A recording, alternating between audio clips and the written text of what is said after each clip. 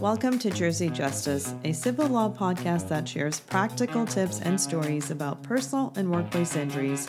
Join two of the brightest New Jersey injury attorneys, Gerald Clark and Mark Morris of Clark Law Firm, as they take you behind the scenes of justice and civil law.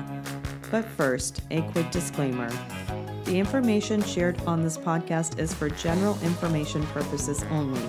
Nothing on this site should be taken as legal advice for any individual case or situation. This information is not intended to create and does not constitute an attorney-client relationship. All right, everyone, welcome back to Jersey Justice. And today we're going to continue the conversation on expert witnesses, and we're going to dive in. We're going to start the conversation off with Jerry, and he's actually going to be sharing some information about a particular case.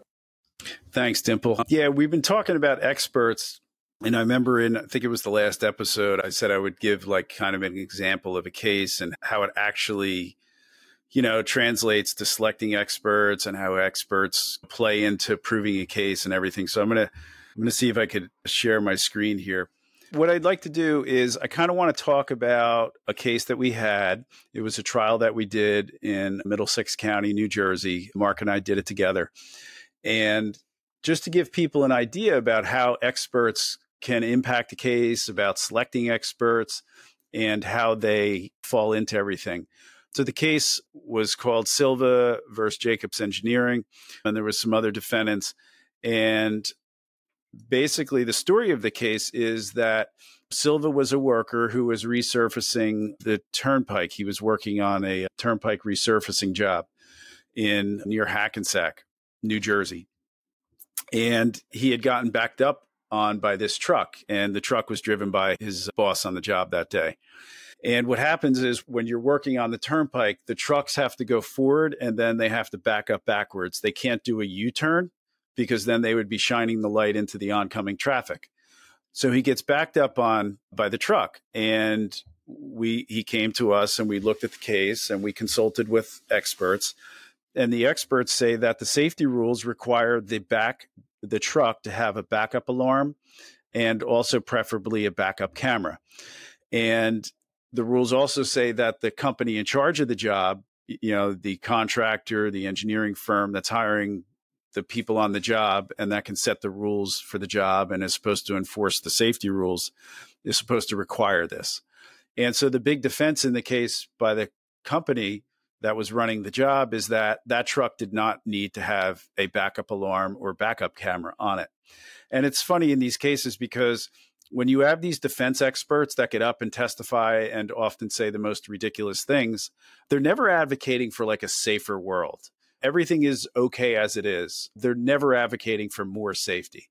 They're basically always advocating for less safety. So, for example, and this is a perfect example of it, this car did not need a backup alarm. That's what the case was about. And under OSHA is the safety law for workers. OSHA requires backup alarms on work trucks if there's an obstructed view out the back. So the defense also hired this other expert. He's works almost exclusively for defendants and insurance companies. And he testified that there's no obstructed view at his deposition. And what's funny about this, so the obstructed view means the driver, his view looking out back is obstructed. And if it's obstructed, there should be a backup alarm on the truck to warn people behind it. And also, as I said, preferably a backup camera. And remember, I said these defense experts, because they're being paid by the insurance company, will often say the most ridiculous things. So this expert said there's no obstructed view, and we circled all the obstructions. So if you're sitting in there as the driver, this is a wheel, you can't see out the back. Now, an obstructed view doesn't mean you can't see anything out the back. It just means your view is blocked by anything. And he testified nothing's blocking his view, despite there being a tire there. And despite there being work tools and these toolboxes on the side are clearly blocking the view. And there's reports in the case where they said the reason he ran over the worker is because his view was obstructed. And here's kind of the dash cam from the scene. And this is a report on the case by one of the companies on the job that said the immediate cause of what happened is equipment, environment, and it said there was an operational light tower 50 yards facing north, was making it difficult to see behind him. And there was light shining in the mirrors as he backed up, making it difficult to see behind. And it also said the vehicle contains toolboxes on either side, which may have added additional blind spots. And it also said the vehicle was not equipped with an audible reverse alarm, which may have given the worker an advance warning the vehicle was approaching.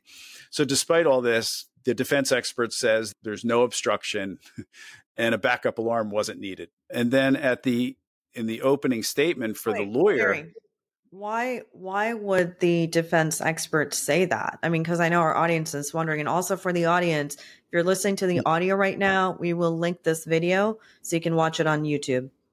Go ahead. Yeah. Why would they say that? Well, they would say that because they're hoping the jury believes it, and then the company that didn't manage safety on the job, and more importantly, its insurance company, doesn't have to pay out the claim. and so this worker who's like severely injured doesn't get a recovery. And the worker wasn't doing anything wrong other than resurfacing the turnpike so we don't have potholes to drive over and supporting his family in the process. So that's why they would say that, we believe. And then in the opening statement for the lawyer, for the defendant running the job, they said, you're going to hear from this expert. And he's going to tell you that the view out the back of the window from where this photograph was taken was not obstructed. And that's what they said. That's what they said in their opening statement. So I want to give you a little backstory. What happens is in these cases is we'll take the deposition of the expert in the case. And I remember we were driving to the expert's office to take his deposition. And I said, the guy's like, do you want to get dropped off in the front or the back? I said, you know what, pull in the back. So I don't know if it was intuition or what. I said, pull in the back. I just want to see this place. So I pull in the back. And I see in the parking lot, we pull in the back of the expert's office and I see this parked in the back. And he's like, oh, well, that looks a lot like the truck that we're talking about. And I noticed these two little holes here, right here on the truck. I don't know if you can see them. So we snapped this picture and then we went to the office of the expert and I emailed the picture to his secretary. I said, hey, would you mind printing this out for me for the deposition? And she's like, sure.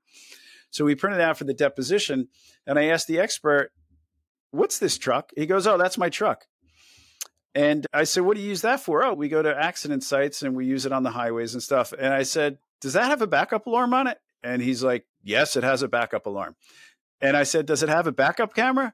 And he says, yes, it has a backup camera. So, and then we ask him, well, why does it have a backup alarm and a backup camera on that truck? He goes, well, it's safer so you don't run over anyone. Like, you can't make this stuff up.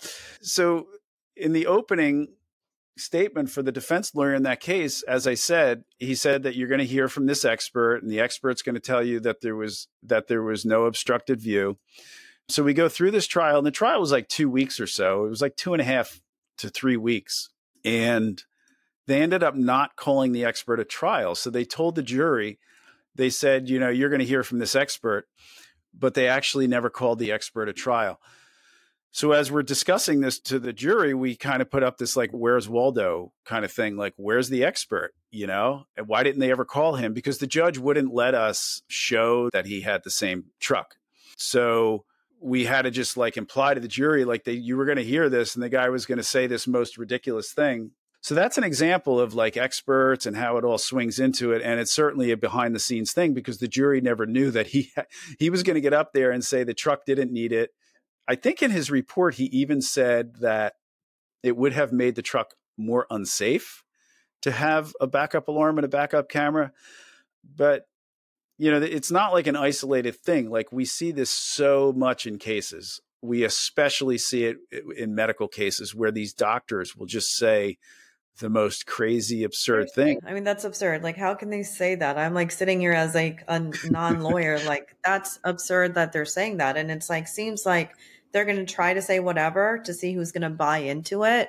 Right. And that's what they're doing. They're trying to get some type of buy-in. So then in the same case, we can keep going.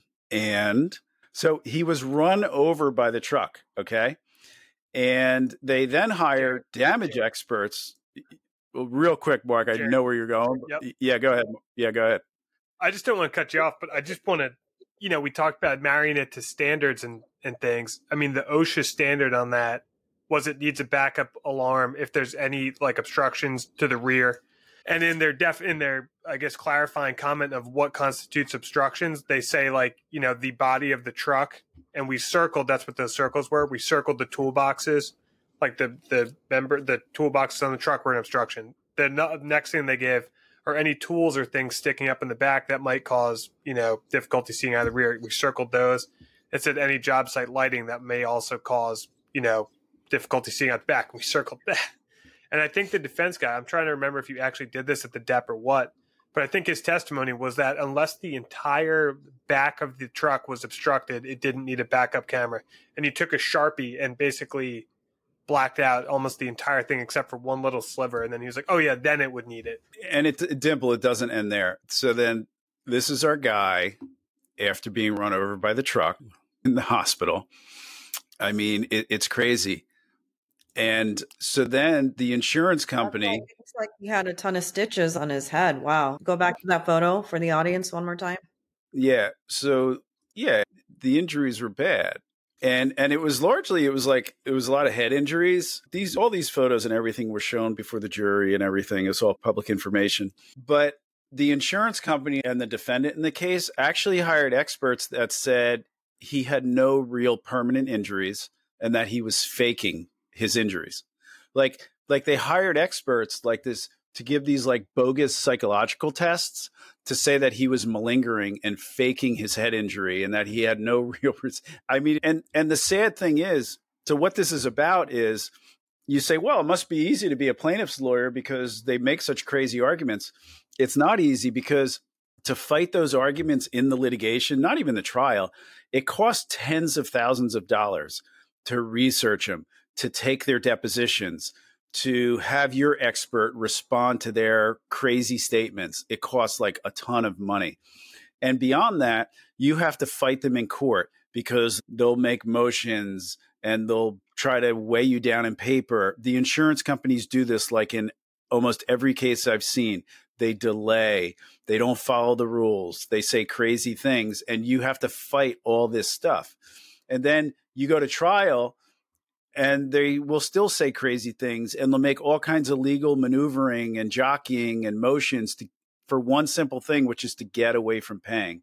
And it's just crazy. But I guess if it was easy, anyone could do it, So that's a little vignette or a story of how experts fall into. So then we have to get experts to say, no, that's crazy. And then we have to pay tens of thousands of dollars to have experts to come into court and say, oh, no, he is injured. And no, it is a legitimate brain injury. And yes, he fractured all the ribs and he crushed.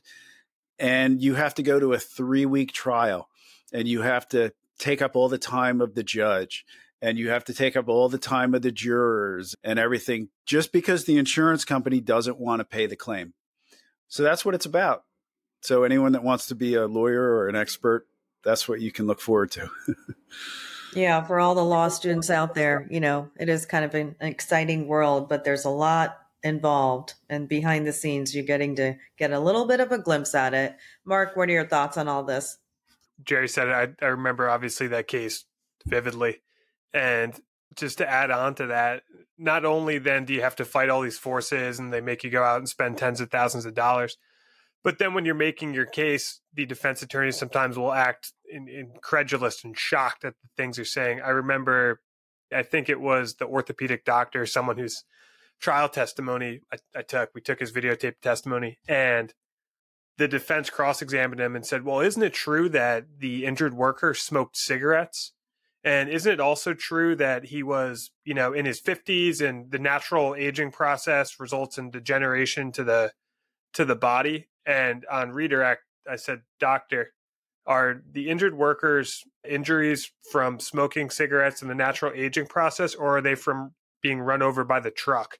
And the defense attorney was like, objection, that's a mischaracter, and they were shocked. But what they're saying is that, this guy's not hurt from getting backed over by a 2-ton vehicle.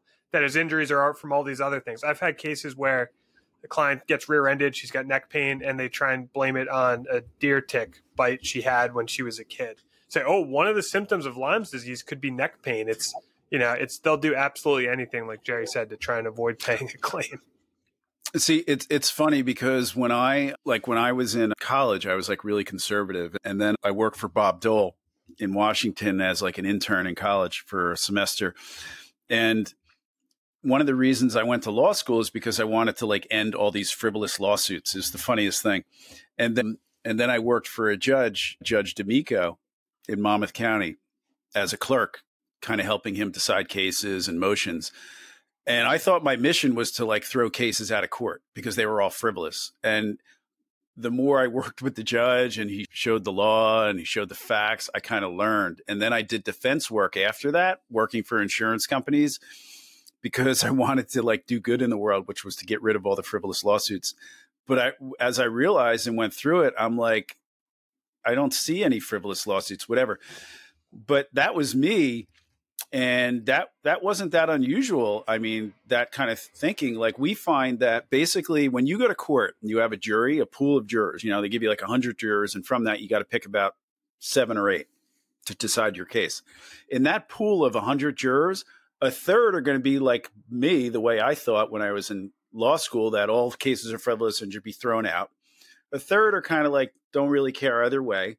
And a third are in your favor before they hear anything about the case.